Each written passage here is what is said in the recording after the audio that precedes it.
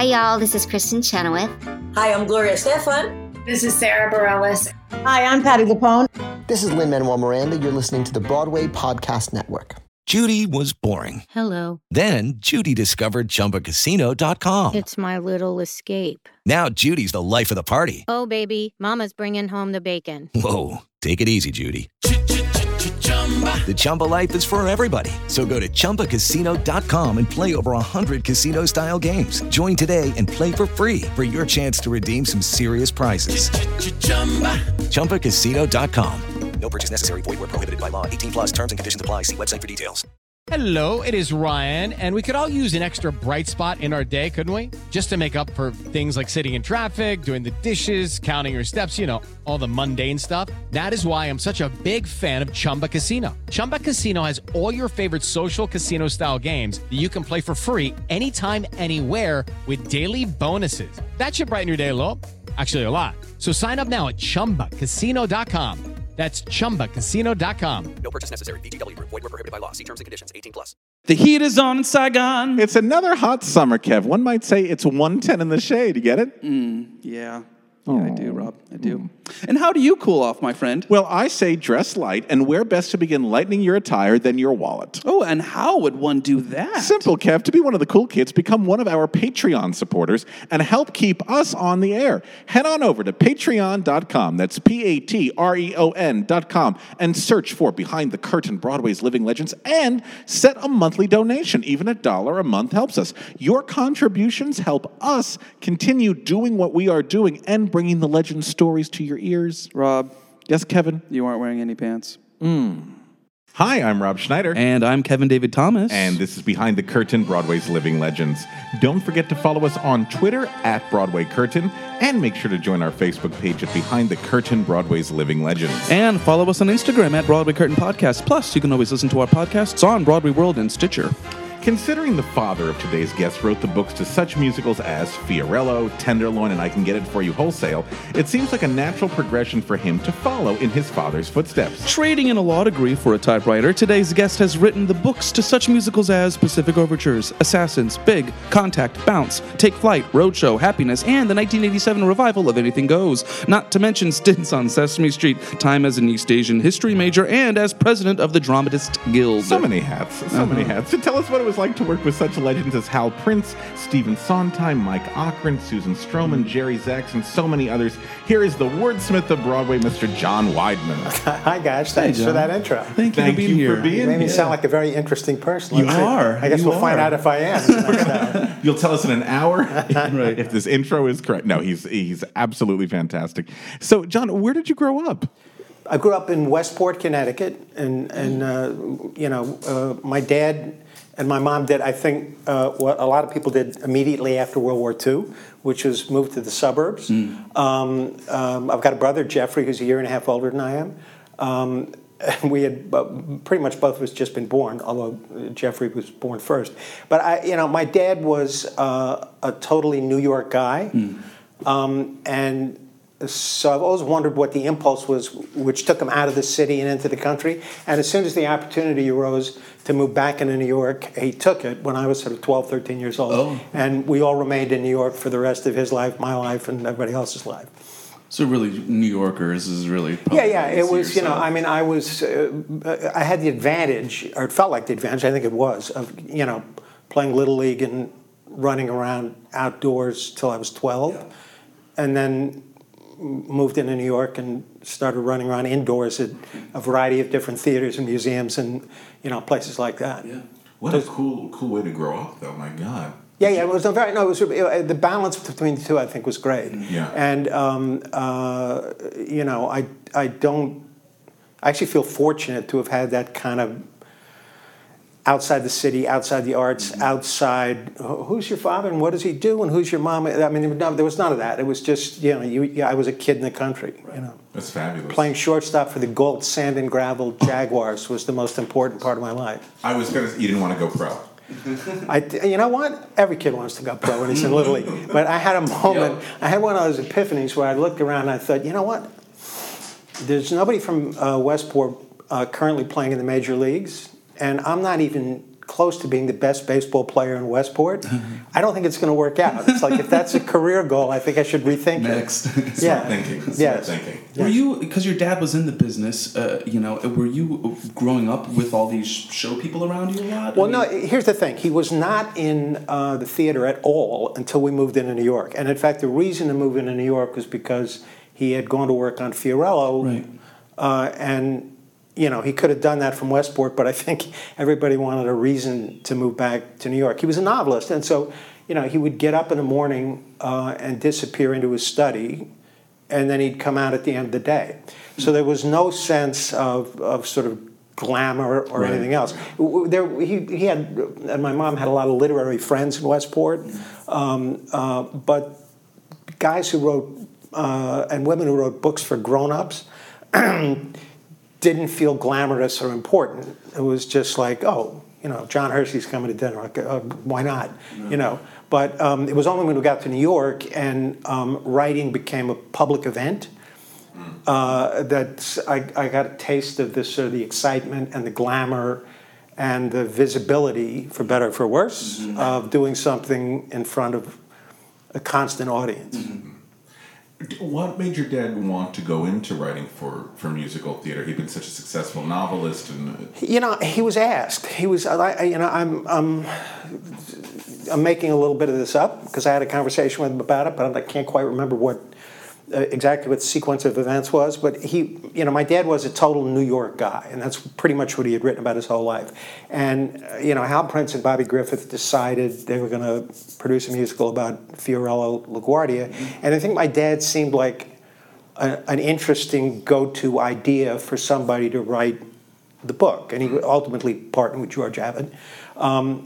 So I think he got pulled into the theater rather than deciding that was something he wanted to do. He didn't have a drawer full of unproduced plays. Yeah.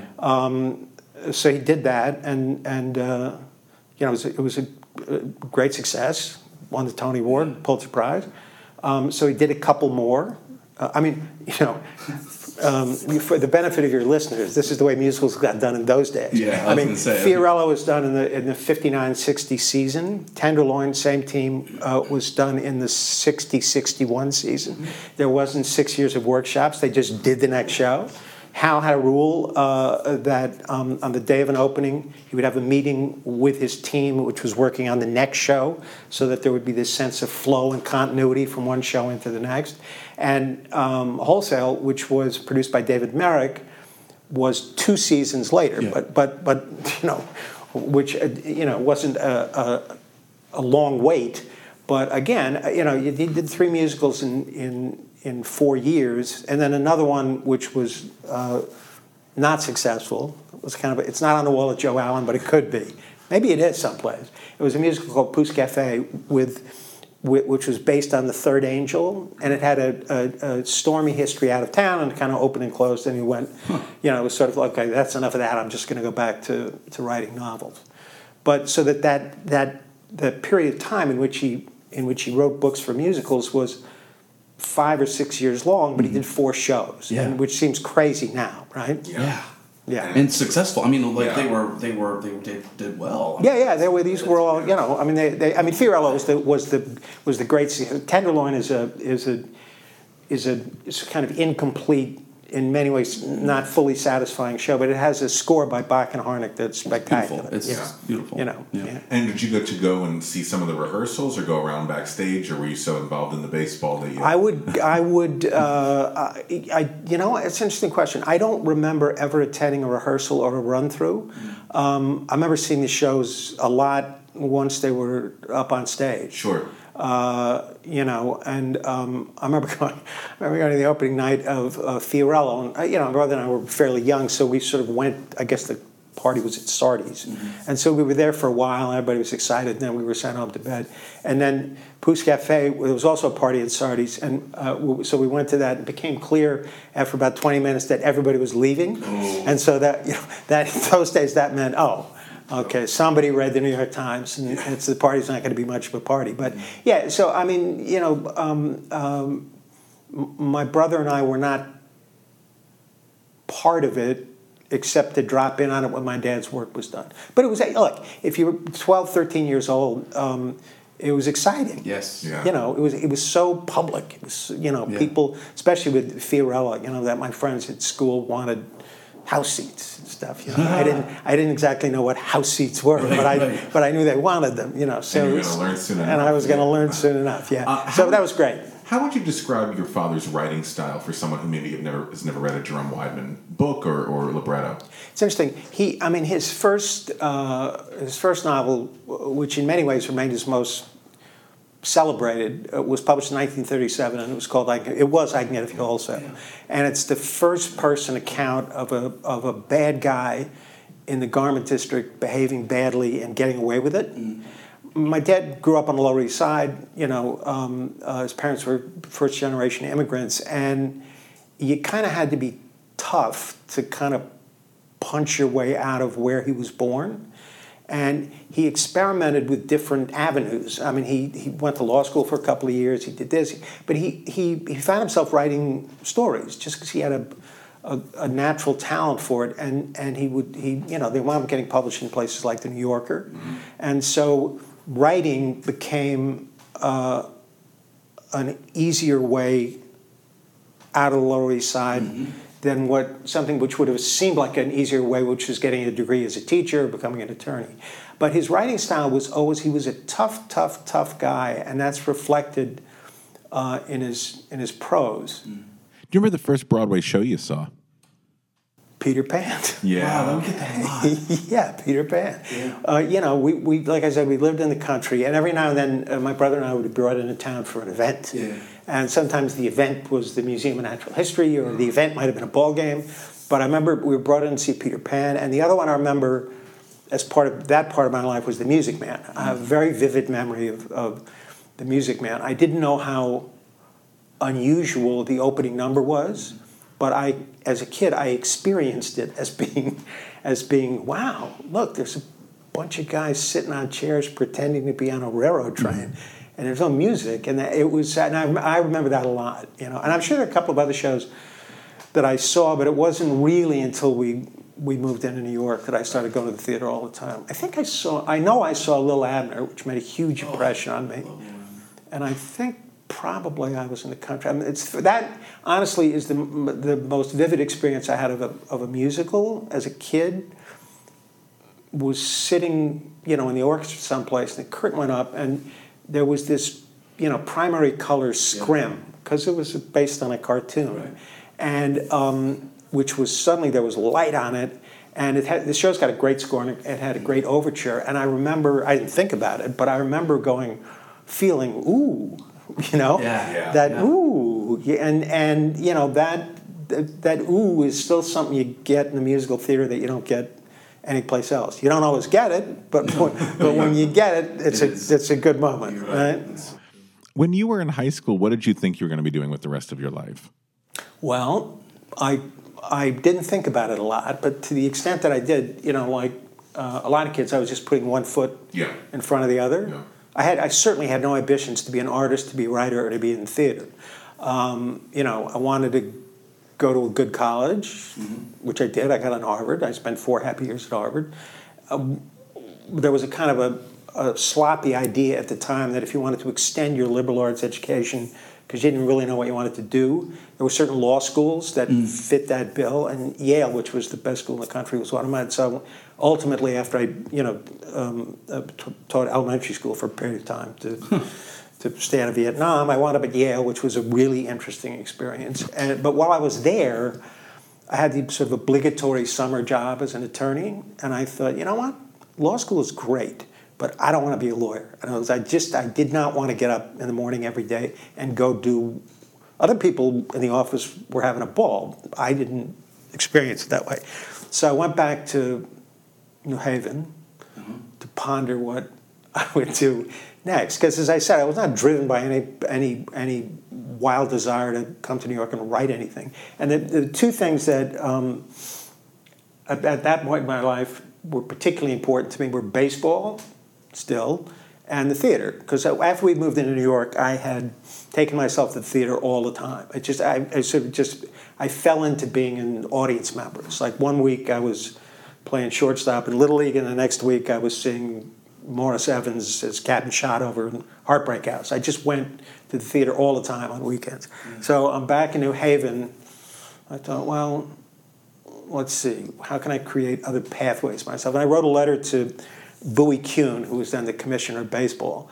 And I said, I'm a law student. Do you have internships? And I got a form letter back saying no.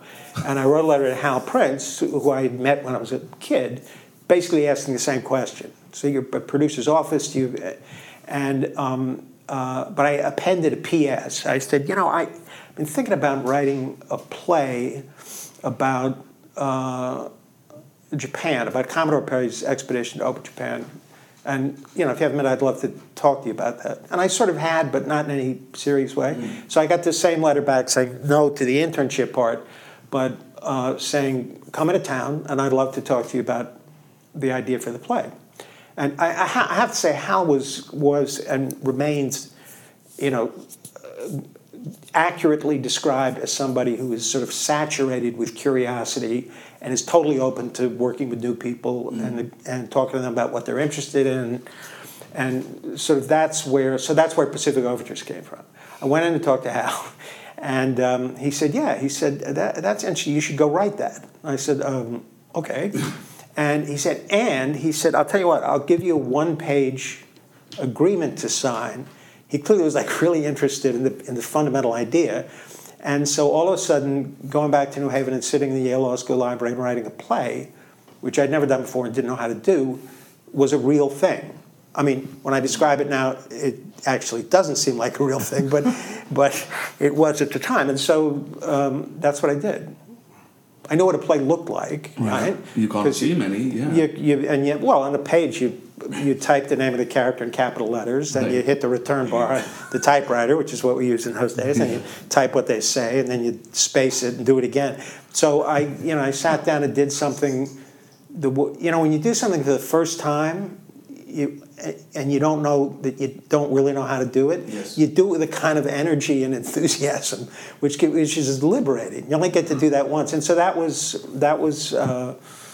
the first draft of a straight play version of Pacific Overtures.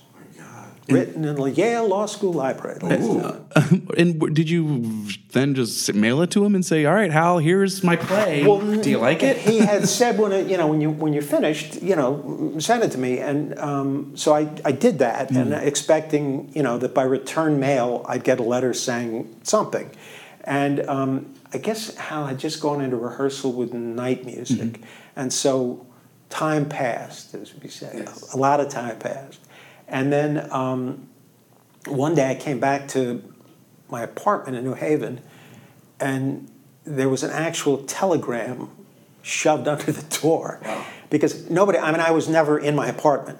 Right. Answering machines, I guess it existed, but I didn't have one. And so Hal had been trying to call me, but he couldn't reach me. So eventually he sent a telegram saying, I read your play, I like it, why don't you come in and we'll talk about it some more. And then we did a reading, and he was actually going to produce it as a straight play. I was coming in from New Haven going to auditions.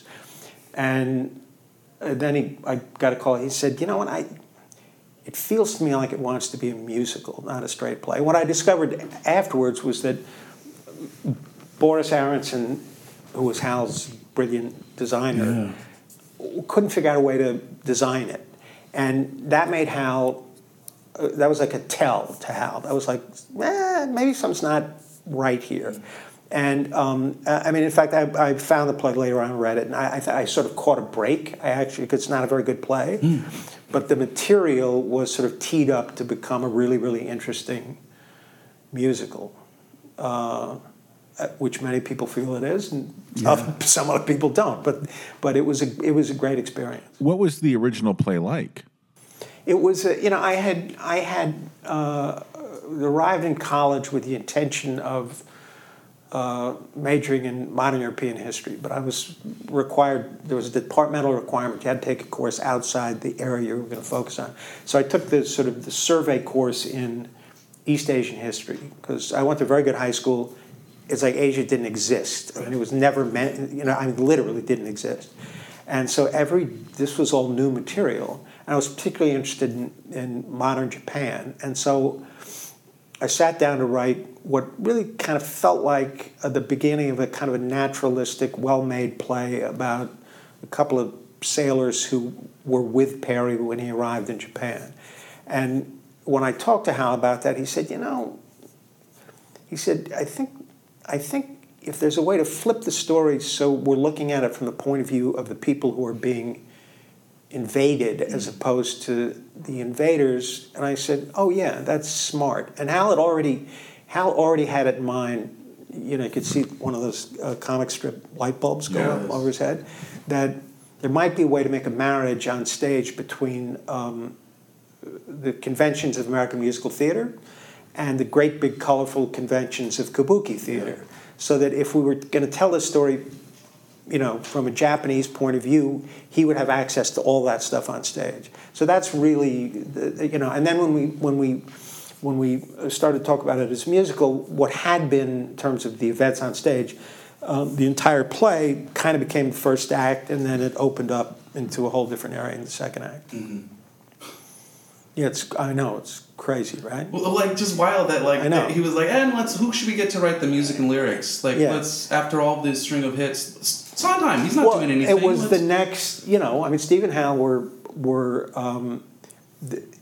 that fundamental collaboration, created this extraordinary collection of shows. Mm-hmm. And the book writers were all essential, because the book writer always is essential, but the fundamental creative collaboration was between Hal and Steve. So it's like let me talk to Steve and persuade him that he wants to write the score to the show. And initially Steve was like, I don't know. But Hal's persuasive, and so we all wound up working on it together. It was great. Hal was very much the hub of the wheel in terms of the way in which that show was created. And all the meetings, all the conversations went through Hal. Not in a way which is, I have trouble telling you how, but in a way which is not the same, I think, as the way in which directors have become a kind of a primary authorial presence in the creation of many musicals now. This felt different, and it may have felt different because I was a kid and I didn't know what I was doing. But Hal was, working with him was thrilling, and he had the part of him that people don't talk about that much anymore is what a brilliant producer he was, because his, what he's accomplished as a director hasn't eclipsed that, but it kind of has, because he stopped being his own producer. But the way he managed that show, which we all loved it in New York. We got to Boston with a lot of problems, and to watch him both, not just as the director, but as the producer, manage the way in which the show was going to get rethought and reshaped and rewritten through D.C. and then back to New York was really something. It was really impressive. What were some of the problems that you had on the road? The show was too long. Yeah. And it was, it's as if it held the audience sort of at arm's length. It was very difficult for the audience to engage with it. It had a cast of actors whom they had never seen before, among other things. Angela Lansbury was not like standing over there playing the Shogun. And so there was and Hal had a really smart idea, which turned out to be problematic, which was that since the audience didn't really know any of the history associated with the story we were telling, we were going to tell the story of these two guys, one of whom was a traditional samurai, one of whom had been to the United States. They would trade places as the story developed, but the show was sort of decorated with scenes and songs which kind of left that story behind to give the audience a kind of, what was meant to be a sort of a collage-y, exciting experience of, oh, look, this is how they exchanged gifts when the Americans came ashore. And that stuff tended to interrupt the story and I think add to the problems some of the audience had hanging on to it. So, we were figuring it out. It was a great big thing to try and figure out on the road. But, I think for the most part we did. Yeah. So when you went into rehearsals, do you go in with an outline of what's supposed to happen, or do you come in with a fully fleshed script and go, song goes here, song goes there? I've never, I should slow down before I say never. I don't think I've ever gone into rehearsal without a completed script and a completed score. That's not entirely true because, I mean, the way Steve worked back in the Pacific Overtures days, he always had 3 songs to write before, when the show was in rehearsal. And there were 3 songs he was still writing while we were in rehearsal in New York. And that seemed completely natural to me. He and I would talk about a moment in the show, and he would say, if you could write this monologue, then I'll take it. And I thought, okay, this is how this gets done. But since then, now the shows go through endless workshops and rehearsals so that you really, by the time you've got actors in a room, it's going to change. Right. The script's going to change and the score's going to change, but you kind of have a full package. I can't remember the last time I went in a room when that wasn't the case. Do you like being in the rehearsal room, or do you like to go away for a bit and then see what the actors and directors have done with your words? Well, I like being in the rehearsal room when things are going well. Otherwise, I'd rather not be in the rehearsal room. And but for the most part, I actually think for the most part, the best work gets done if the director is left alone with the material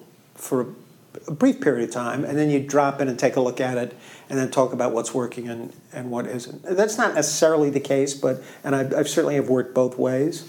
But especially with a musical, there's a lot of time is being devoted to singing and dancing, and that's all booked too. So it's important to see it, but maybe it's better to see it when it's closer to being completed.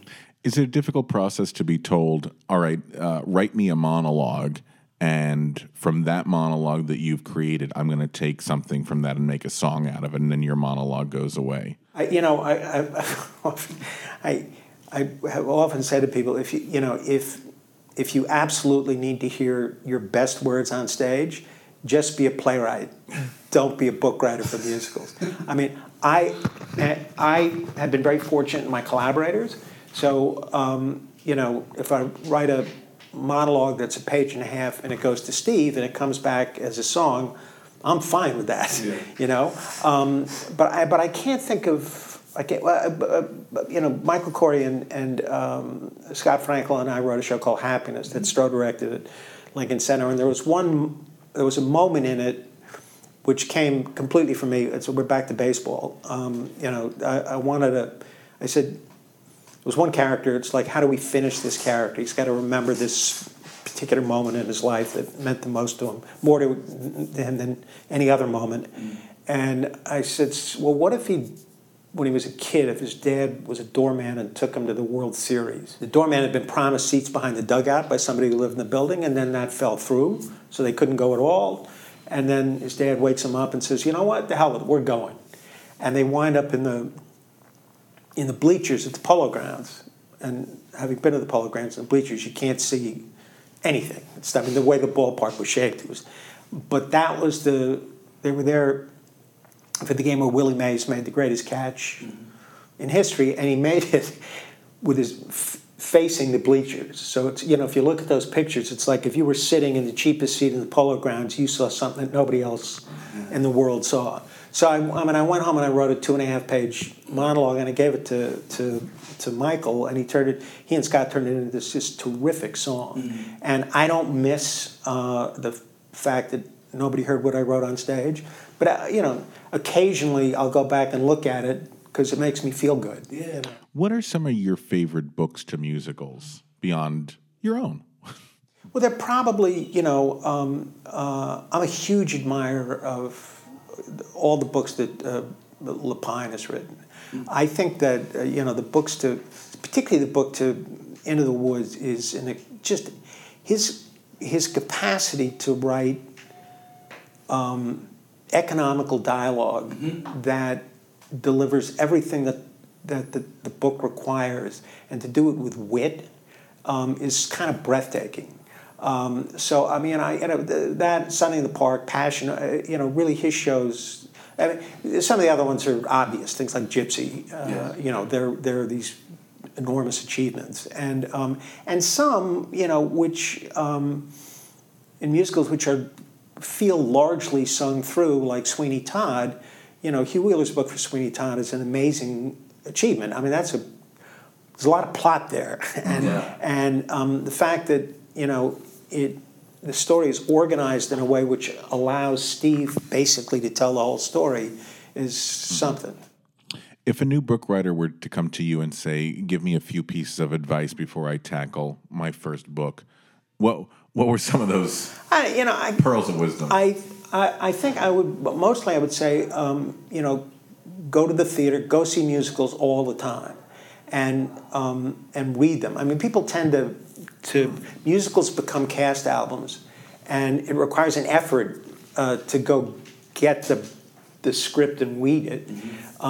But just listening to a cast album doesn't really tell you everything you need to know if you want to write musicals at all.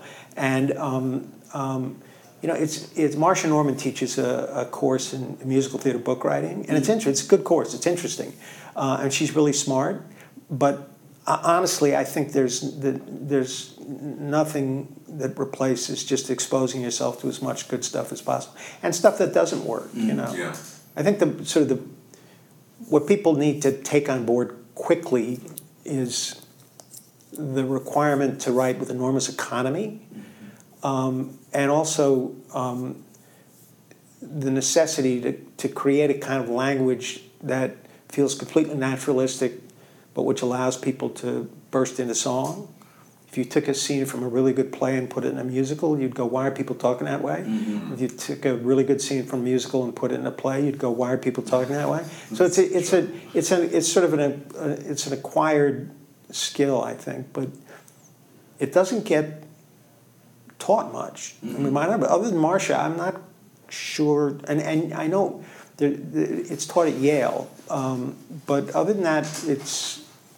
I think it's most people consider it the thing that kind of takes care of itself. They go, well, they don't call them booksicles, they call them musicals, but which is, I totally understand that, but the degree to which shows rise or fall based on the quality of the book is something that most people are really not aware of. Yes. It's hard to think of a show with a great score and a bad book that actually works. Yes. There are some shows you can think of that don't have great scores but have good books, and the show does work. Yeah. Interesting. So Pacific Overtures, happened, and did you say, all right, I'm going to be a librettist for, No. I still didn't know. I was still figuring out my life. Yeah. And even now at 10 minutes to 11, I'm still the process. Gentlemen, the process continues. But I was on the Harvard Lampoon when I was at Harvard, and two buddies of mine had come to New York and started the National Lampoon. Yeah. And so I was a major contributor to the magazine from its first issue. I came back to New York, and I was still working at the Lampoon, and Animal House was released. Yes. And when Animal House was released, the three or four of us who were editors of the magazine immediately became screenwriters. Not because we knew how to write movies, but because somebody in Hollywood thought, well, maybe lightning can strike twice. So I spent a few years writing scripts for different studios with some success, but they never got made. Huh. And it became very frustrating. And I came back to New York, and I thought, well, this is me figuring out my life again, right? Yeah, right. So you moved to L.A. and you spent... No, I never moved to L.A. Okay. Yeah, my wife and I had a little girl, little Laura, and I actually thought L.A. was not a healthy place to raise children. I think, but the movie business did not strike me as a healthy place to raise children. But anyway, but I didn't. Not what I wanted to do anyway. So I came back to New York. I walked in the apartment. My most recent screenplay had just sort of hit a wall. My daughter was watching Sesame Street on television. I'd never seen it before. And I looked at it and I thought, you know what? This is worthy work. It's very witty. So I wonder if there's a way to add this to the theater work I'm now going to recommit to. And I did. I mean, I wound up being a Sesame Street writer, and I had a ball there for, I was do as much or as little as my theater career permitted. But meanwhile, Tim Krause, who had been my roommate in college and who was Russell Krause's son, Tim's mom, Anna, a wonderful woman, wanted the two of us to write a new book for Anything Goes. Because there hadn't been a first-class revival of Anything Goes since 1934, because although the collection of songs was extraordinary, the book had been sort of thrown together on a train on the way to Boston. And so... As they were back then. I didn't want to do it, because I said, well, if people like it, it'll all be about Cole Porter, and if they don't like it, it'll all be about how we screwed it up. But eventually I said yes, and we did it at Lincoln Center, and it was Jerry Zaks directed it. Yeah. Jerry was hugely helpful in terms of sort of shaping and rethinking the book. Greg Mosher was the artistic director at the time. Greg played the same role.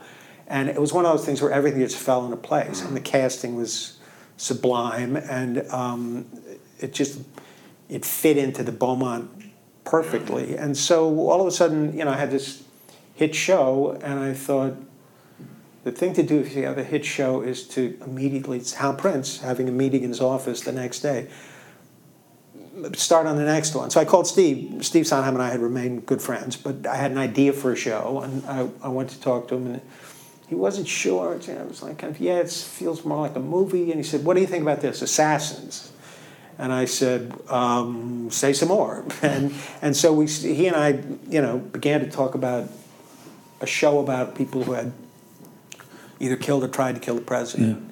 Yeah. And it came from Steve having read a script when he was a judge for a musical theater competition. A guy named Charlie Gilbert had submitted a musical about kind of a shadowy conspiracy. A Vietnam vet comes back to the United States and is enlisted in an attempt to kill the president. We were not interested in that at all. We were interested in something different. But that was the next show. And then after that, everything else just kind of I was done with everything else and just focused on musical theater for the next 35 years, whatever it is. And before we talk about Assassins, in terms of working on Anything Goes, what are some things that book writers should be aware of when it comes to structure? The way Tim and I described our task was to try and recreate the show that had been written in 1934, but to restructure it and to give it a kind of a pace and speed so that it would feel to an audience as if it was a contemporary show, but that had been written in 1934. In other words, there should be nothing anachronistic, or there was no jokes about the fact that we were writing it 50 years later. Right. It should just feel like a perfected version of what could have been written in Boston 50 years earlier. And,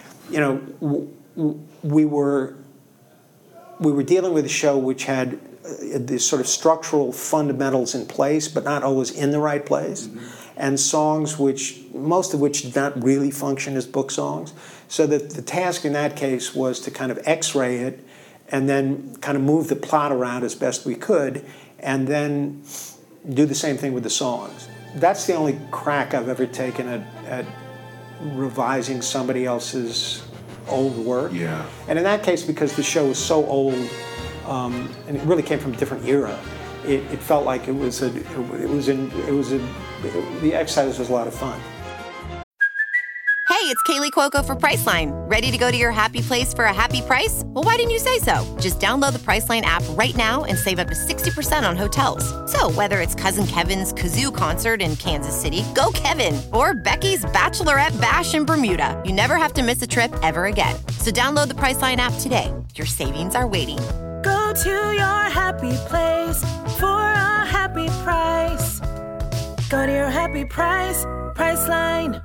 Hello, it is Ryan, and I was on a flight the other day playing one of my favorite social spin slot games on ChumbaCasino.com. I looked over at the person sitting next to me, and you know what they were doing? They were also playing Chumba Casino. Coincidence? I think not. Everybody's loving having fun with it. Chumba Casino is home to hundreds of casino-style games that you can play for free anytime, anywhere, even at 30,000 feet. So sign up now at ChumbaCasino.com to claim your free welcome bonus. That's ChumbaCasino.com and live the Chumba life. No purchase necessary. VGW. Void where prohibited by law. See terms and conditions. 18+.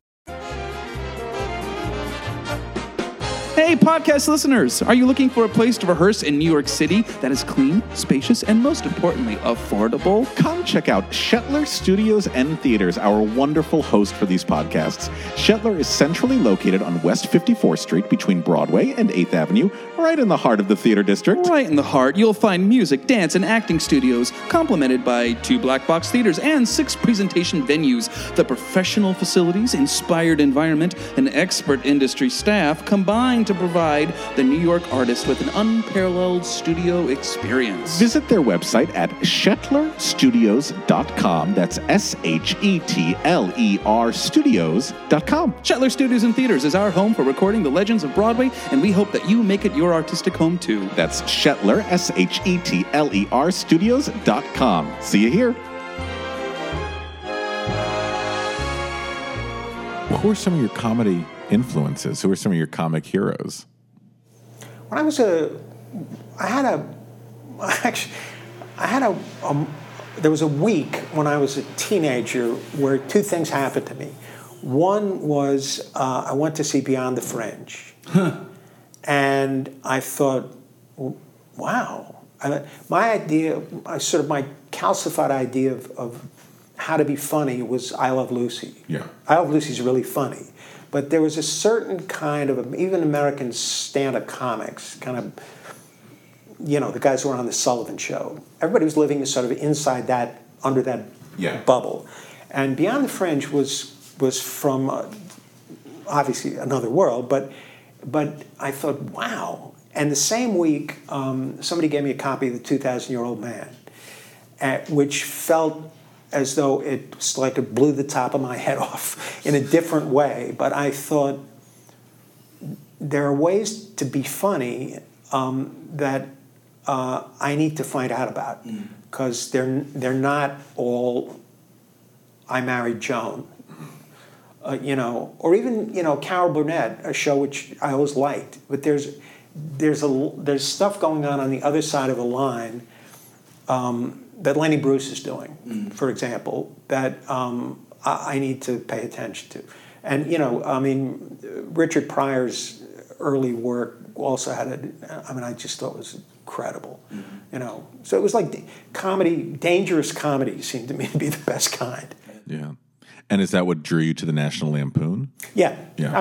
It was. The thing about the Lampoon existed, and I'm really dating myself now, but the Lampoon existed for 4 or 5 years before Saturday Night Live went on the air. So for those 4 or 5 years, it really was the hippest place to write that kind of comedy. Yeah. And then I kind of moved to Saturday Night Live. Belushi and Bill Murray, they were all around the Lampoon in a show called Lemmings that the Lampoon produced. Right. And so, yeah, one of the things about working at Lampoon was that we were relatively well paid to behave really badly. And that seems to me to be it's a goal in life. Win. It's hard to, it's like a win-win. It's like, so I had a really good time. But also, it was a good time, but also it reinforced the idea that, you need to do what you think is, just do it. Yeah. And some people are going to like it, and some people are going to be offended or not like it, but you just have to, it's sort of a cheesy thing to say, but if you try and calculate the kind of impact you're going to have, you're not in the best place to be creative, it seems to me. How fast are you in terms of rewrites? If you're in a rehearsal hall and someone says to you, this isn't working, do you have to go off and think about it, or can you come up with a solution? I kind of have to go off and think about it. I have to recover from being embarrassed in front of the actors. And it's like, it doesn't work, and it's never going to work. They've been, for the last 45 minutes, they've been walking around going, I can't believe I have to say this stuff. So I have to go, and I have to, go to the gym and then sit down again and do it over again. I was in a rehearsal room with Michael Corey on Happiness when there was a lyric that didn't work for a variety of reasons. And I remember Stroh turning to Michael and saying, these 4 lines, and Michael went, and out of his mouth came 4 perfect lyric lines. And I hated him a lot in that moment. It was good for the show, but it was not good for my ego. No. Yeah. Now going back to Assassins, how do you even come up with a shape for what this is? Wild. You know, Steve and I just gave ourselves permission to just talk about these characters, to kind of figure out why we found them interesting. And at a certain point, I realized, I was a teenager when Kennedy was shot, and I hadn't thought about it, but it was a very profound experience of loss for me. It's hard to convey to anybody who wasn't a kid during that period. I went to Washington, and I stood on the sidewalk when the funeral cortege went by. And on some level, the event had never made emotional sense to me. It's like, how could this one angry little guy create this extraordinary worldwide pain and grief? And the Warren Commission and that was the Cubans, it was the CIA. None of that seemed to me to have anything to do really with anything in terms of exploring where the event came from and what its consequences were. And the more Steve and I talked, I thought, oh, you know what? I'm interested in this because it's a way of trying to figure out if there's another way of looking at the Kennedy assassination that might provide people with a way of thinking about it or experiencing it that might be helpful, whatever helpful means. And nobody had ever taken these characters, these assassins, really and gathered them together to look at them as a group. There was one book by a guy named James Clark that was really interesting, where he sort of examined them as a group. For the most part, they were considered, isolated loners, and they'd articulated wildly different reasons for attacking the president. And so there didn't seem to be any point in bringing them together because their grievances were so specific to them.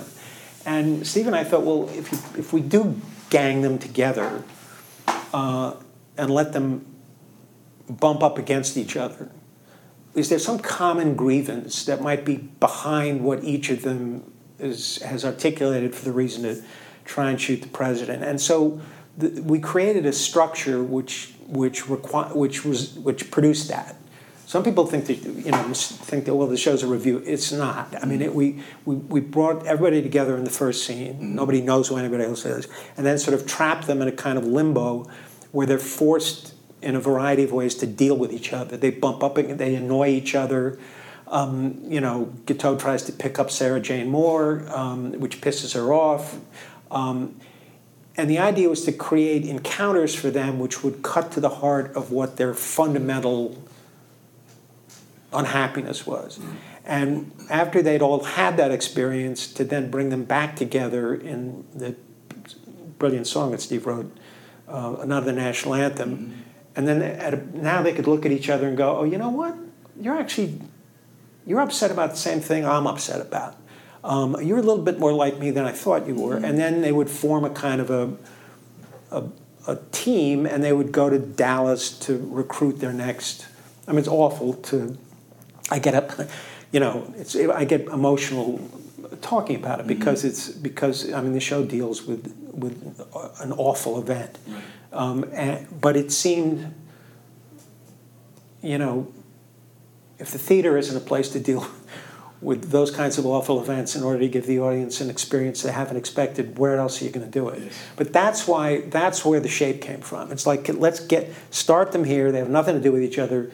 Get them to a point where they actually feel like they do have something to do with each other. Then send them, to Texas. And I wrote that long scene at the end, not with the expectation that it was going to be performed without music. But when Steve and I looked at it, I mean, he said, this doesn't want to have a song in it. We'll get, it'll come back to music at the end. So that experience, collaborating with Steve, that experience writing that show is the most satisfying experience I ever had, without question. Well, in part because the material is very personal to me, but, Steve is an extraordinary collaborator. He's open, he listens, he chews on stuff. He wants to know what you think about a song that's kind of half done. Is this the right idea? And particularly with that material, we had the best possible back and forth, Do you think you came to any sort of closure about your own experiences? In the sense that the show usually makes me cry. So it's like, does that mean the answer is no? I don't think so. I think the show is I think the show's honest, and I think if people listen to it, they'll hear something which is a valuable view of these events that take place in the United States, and will give them something to consider and think about when they leave the theater. I've always, for 25 years resisted summing the show up in any way. I'm not going to do it now. But yes, no, I feel completely satisfied with what Steve and I wrote. It's like almost everything else I've written, when I see it again, it's like, oh, why didn't I fix that? Why didn't I fix this? Sure. Assassins feels like we got it. We accomplished what we set out to accomplish. Reaction to this show seemed to be, yeah. What were you expecting? Yeah, Steve and I understood that a show about assassinating the president was never going to push cats out of the Winter Garden Theater, right? But I think this is true of. I assume it's true of people after they've chosen something to write about that's important to them. Once you get inside it, and it becomes really compelling, and and you feel like you're accomplishing what you want to accomplish. The expectation, without thinking about it, is that other people are going to connect to it in the same kind of visceral way that you have. And so when the show opened at Playwrights, and the critics basically said, "No, we're not having this." I don't think we were surprised, but yes, I was.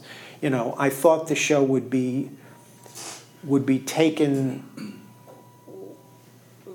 seriously. Is not the right word. That people would approach it the way they do now, yes. which is to understand the intention and to work with the ideas inside it. I mean, I have my computer's Google alert set for Assassins because I'm curious to know what people make of it when it's produced now, and whether it's almost universally, if it's a college campus or it's a professional production, critics write about it exactly the way we would have wanted them to write about it when it was first produced.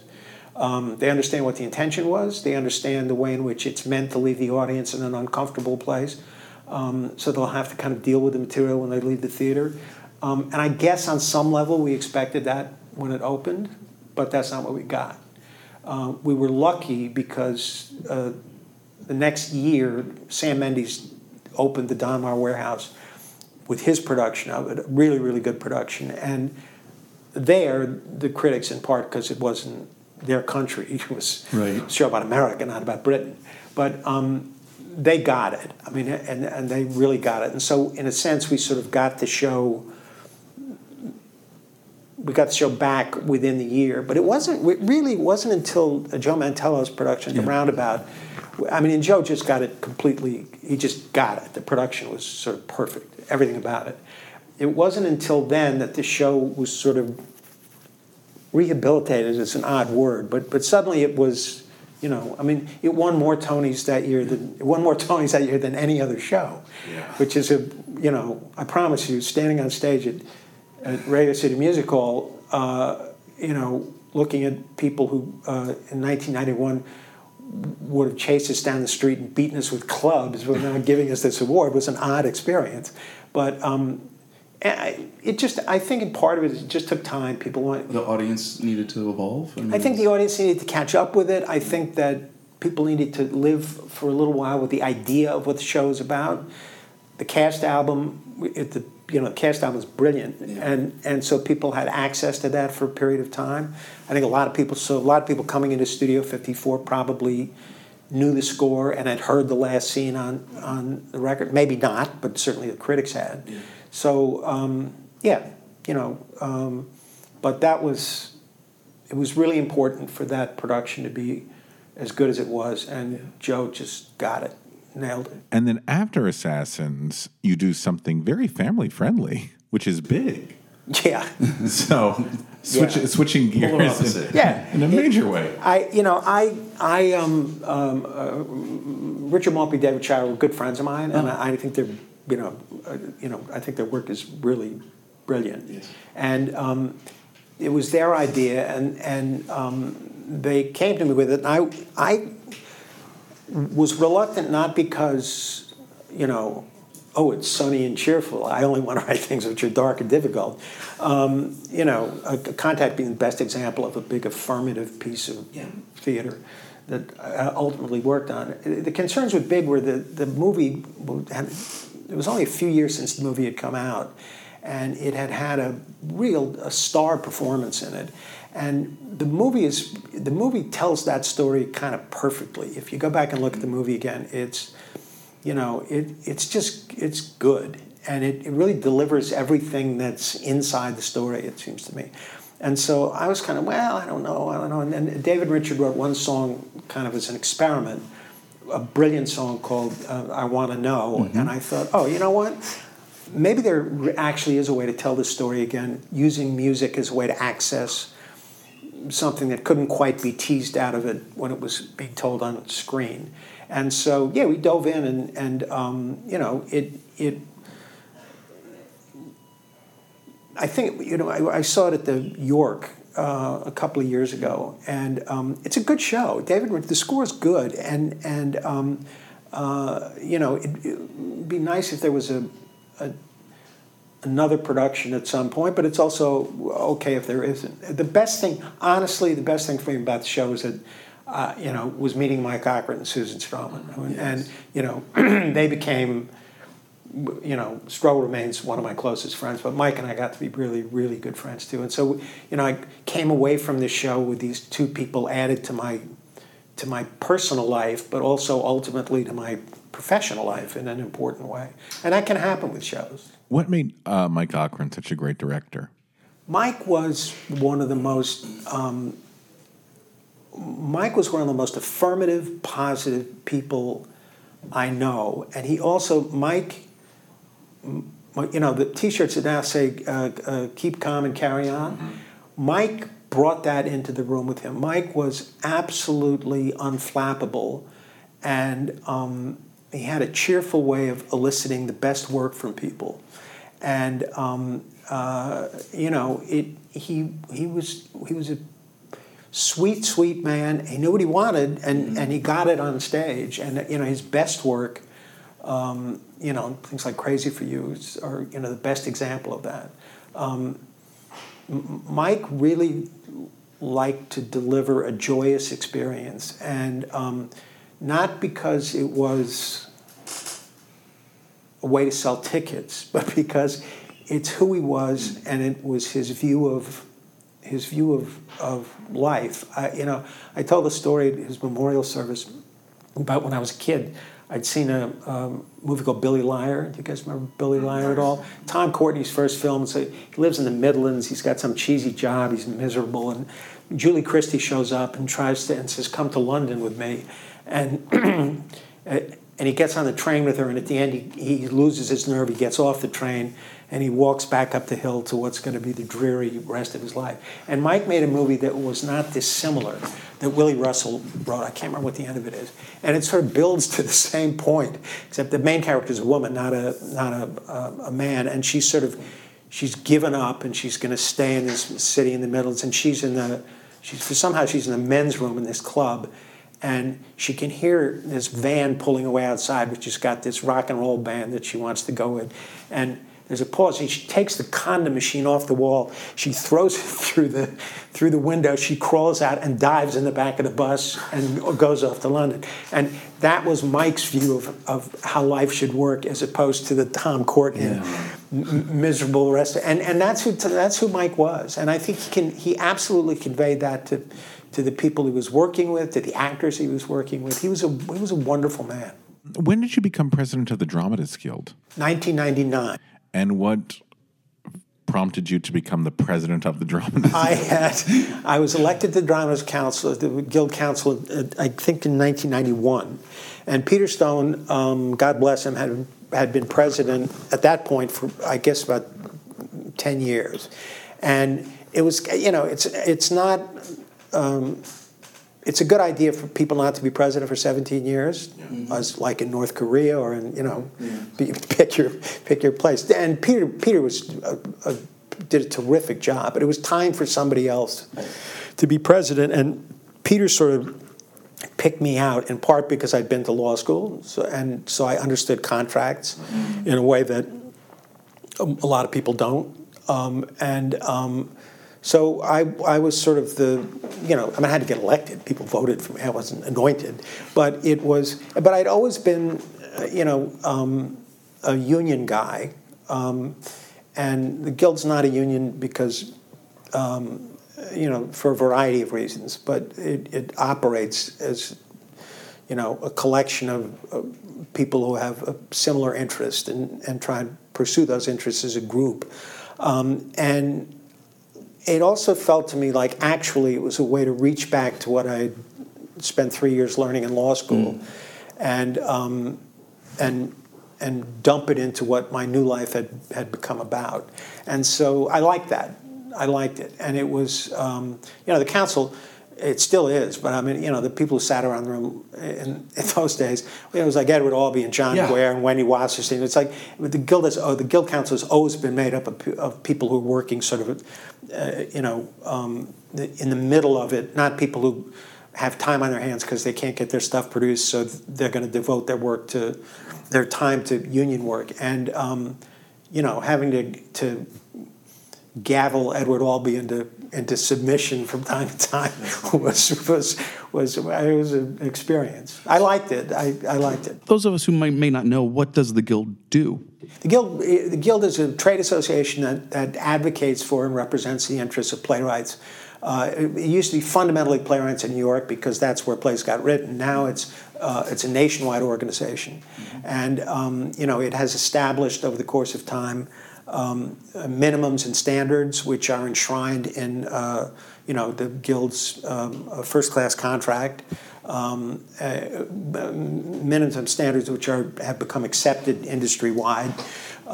You can't change a word that a playwright writes without the playwright's permission. Right. Playwrights have an absolute right to attend their own rehearsals. I mean, the list of protections goes on. And the Guild really established those, 100 years ago, 75, whatever it is, when playwrights banded together and said, if we're going to do this work, we need to be compensated in a particular way, and our work needs to be respected in a particular way. In Hollywood, they pay you a lot of money, but they can fire you. In the theater, they don't pay you a whole lot of money, but the work belongs to you. Exactly. Yeah. Well. What do you think are some of the major issues facing the Guild today, or facing playwrights today, that you like to see the Guild tackle? Well, as I said, as the organization has become a more of a national organization, the preoccupations and the problems that playwrights have around the country have become a significant part of the conversation. The conversation around what copyright means in this new world is usually talked about in terms of what you can post on the internet and what needs to be taken down because it violates copyright. But, I don't know if you know a book called Outrageous Fortune that Todd London, Ben Pevsner. Oh, you should get a copy of it. It's an analysis of how playwrights make a living. It probably came out about 5 years ago. Okay. And the basic answer is playwrights can't make a living. And even successful playwrights, tend to make most of their money by teaching, and not from royalties. But the assault on copyright, the possibility that copyright will be drift into another place, it seems to me to be the biggest threat to playwrights in the country at the moment. Because if you can't protect your work from being changed by somebody else, if you can't own your work so that you can make a living when it's performed,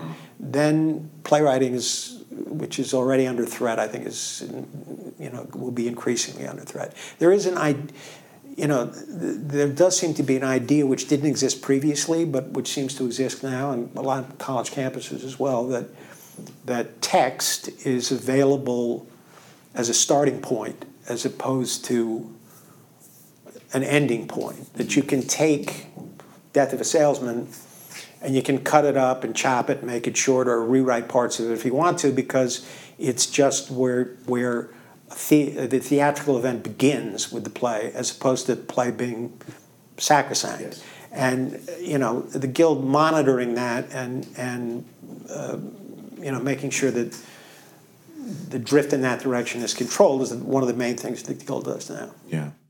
And then are you open if somebody were to come to you and say, we're doing Assassins and we want to change this scene or we want to cut that scene or move that there? Are you... As long as somebody asks and understands that if the answer is no, the answer is no, I welcome people who have, I just had a conversation with somebody who in England who wanted to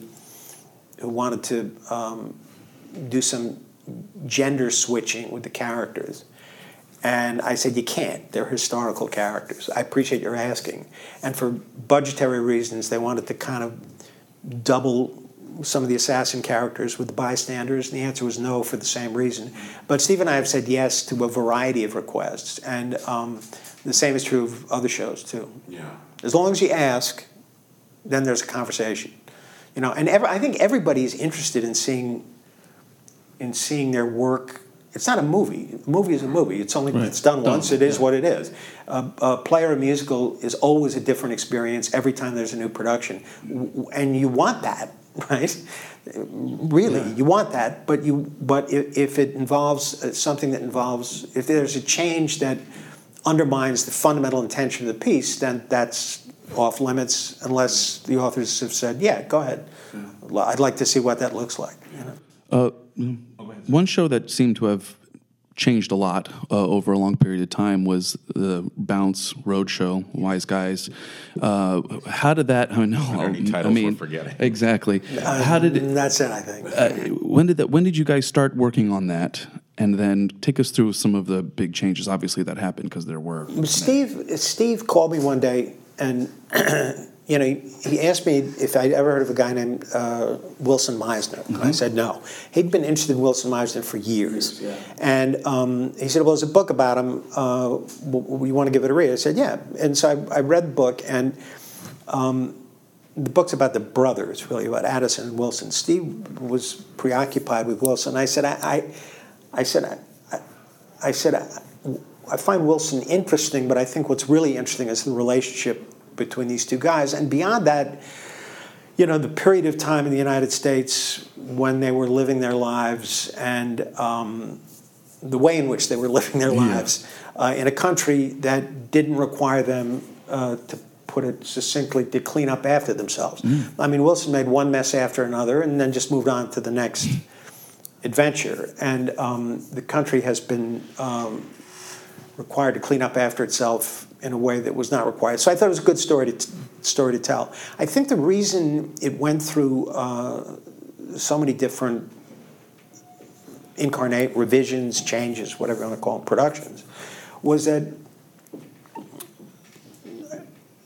as was not the case with Assassins, or for that matter with Pacific Overtures, Steve and I were never quite on the same page at the beginning of the project. One of the things I tell people about collaborating is that I feel like the most important thing to do is to talk forever.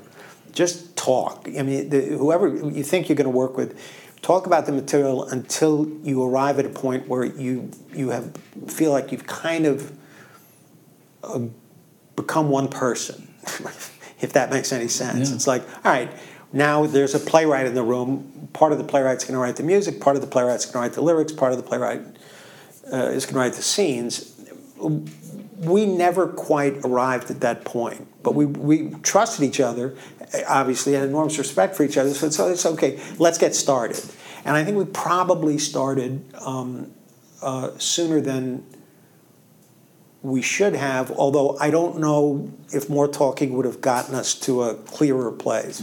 It's possible that we needed to go through 2 or 3 versions of the show that weren't right in order to get to the one that felt as though it was. And Oscar Eustis at the Public, and then John Doyle came in to direct, were enormously helpful.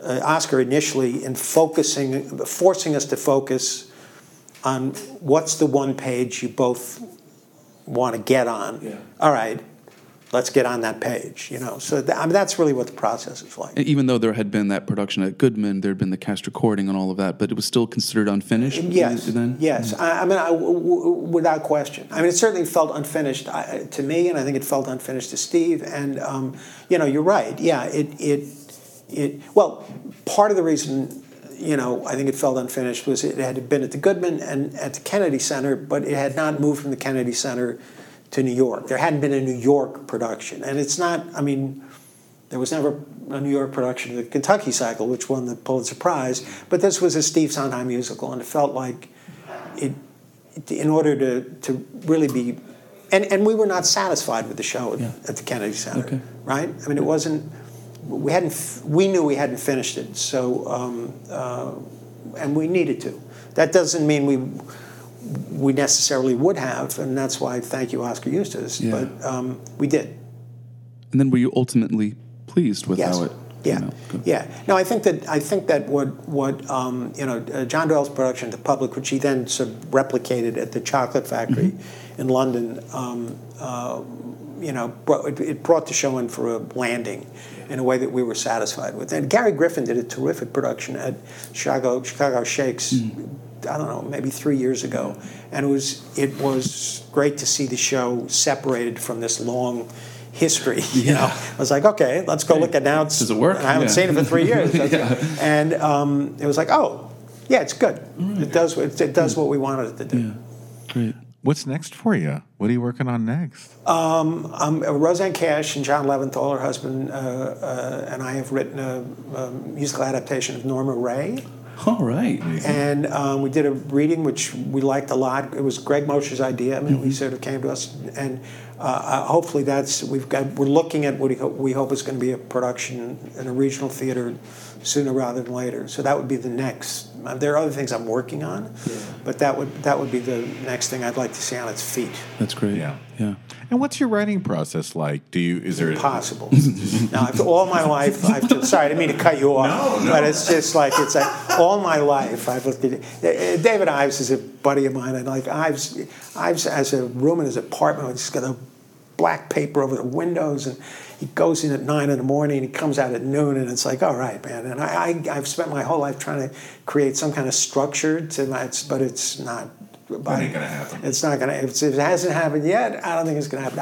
I'll say this: I've always liked to write in libraries, in large open spaces where there's just enough of a distraction. So you look up, somebody's walking across the room, and then you go back to work. And I do a lot of work now in the Columbia. We live on Riverside Drive up by Columbia, and I work in the Columbia Library a lot. Yeah. Huh. It's comfortable. Yeah. They need better chairs. You need better chairs. Otherwise, it's Columbia, but otherwise it's good. We usually ask our guests, like, if you could go back in time and see one show, what would it be? I'm going to switch it. One baseball game you could go back and see. I would like to have been at the 1954 World Series game.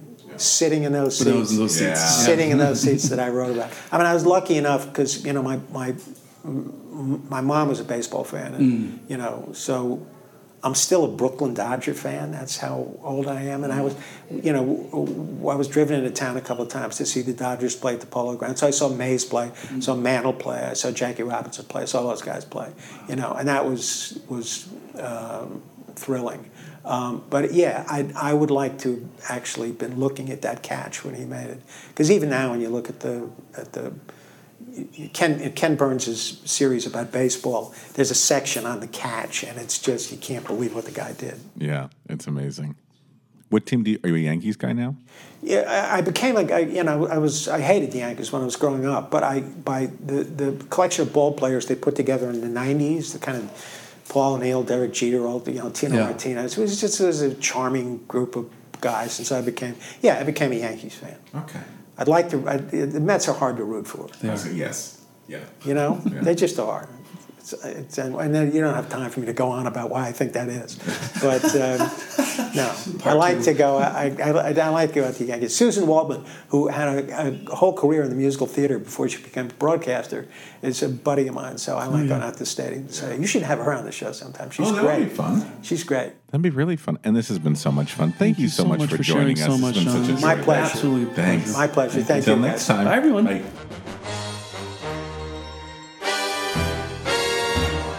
Today's episode was recorded at Shetler Studios on 244 West 54th Street. Visit Shetler Studios to book your room today, and you could be as cool as us. That's SHETLER Studios.com. And a big thanks to our sound editor, Daniel Schwartzberg, and social media manager, Bethany Ann Selecki. And friends, don't forget, we want more folks to hear these incredible stories, and that's where you guys can come in and help us out. Yes, in order for people to find out about us, we need lots of ratings on iTunes. The more ratings, the more they'll come up in searches. So head on over to iTunes, search for Behind the Curtain, Broadway's Living Legends, click on our logo, click on ratings and reviews, then write a review and leave us 5 stars and make us feel as special as Eliza Doolittle on Eliza Doolittle Day. Or you can leave us 1 star and make us feel as bad as Annie did in that weird production in Boston where Annie dreamed about being adopted and then ended the show back in the orphanage. True story, Rob was there. I saw it.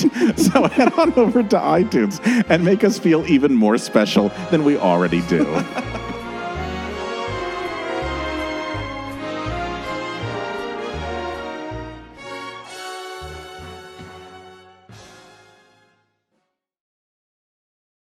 Hey, it's Leslie Odom Jr. here on the Broadway Podcast Network to tell you about the Rise Theater Directory, a program of Maestro Music. Rise is a national online resource designed to connect and empower backstage and administrative and creative theater professionals from underrepresented backgrounds.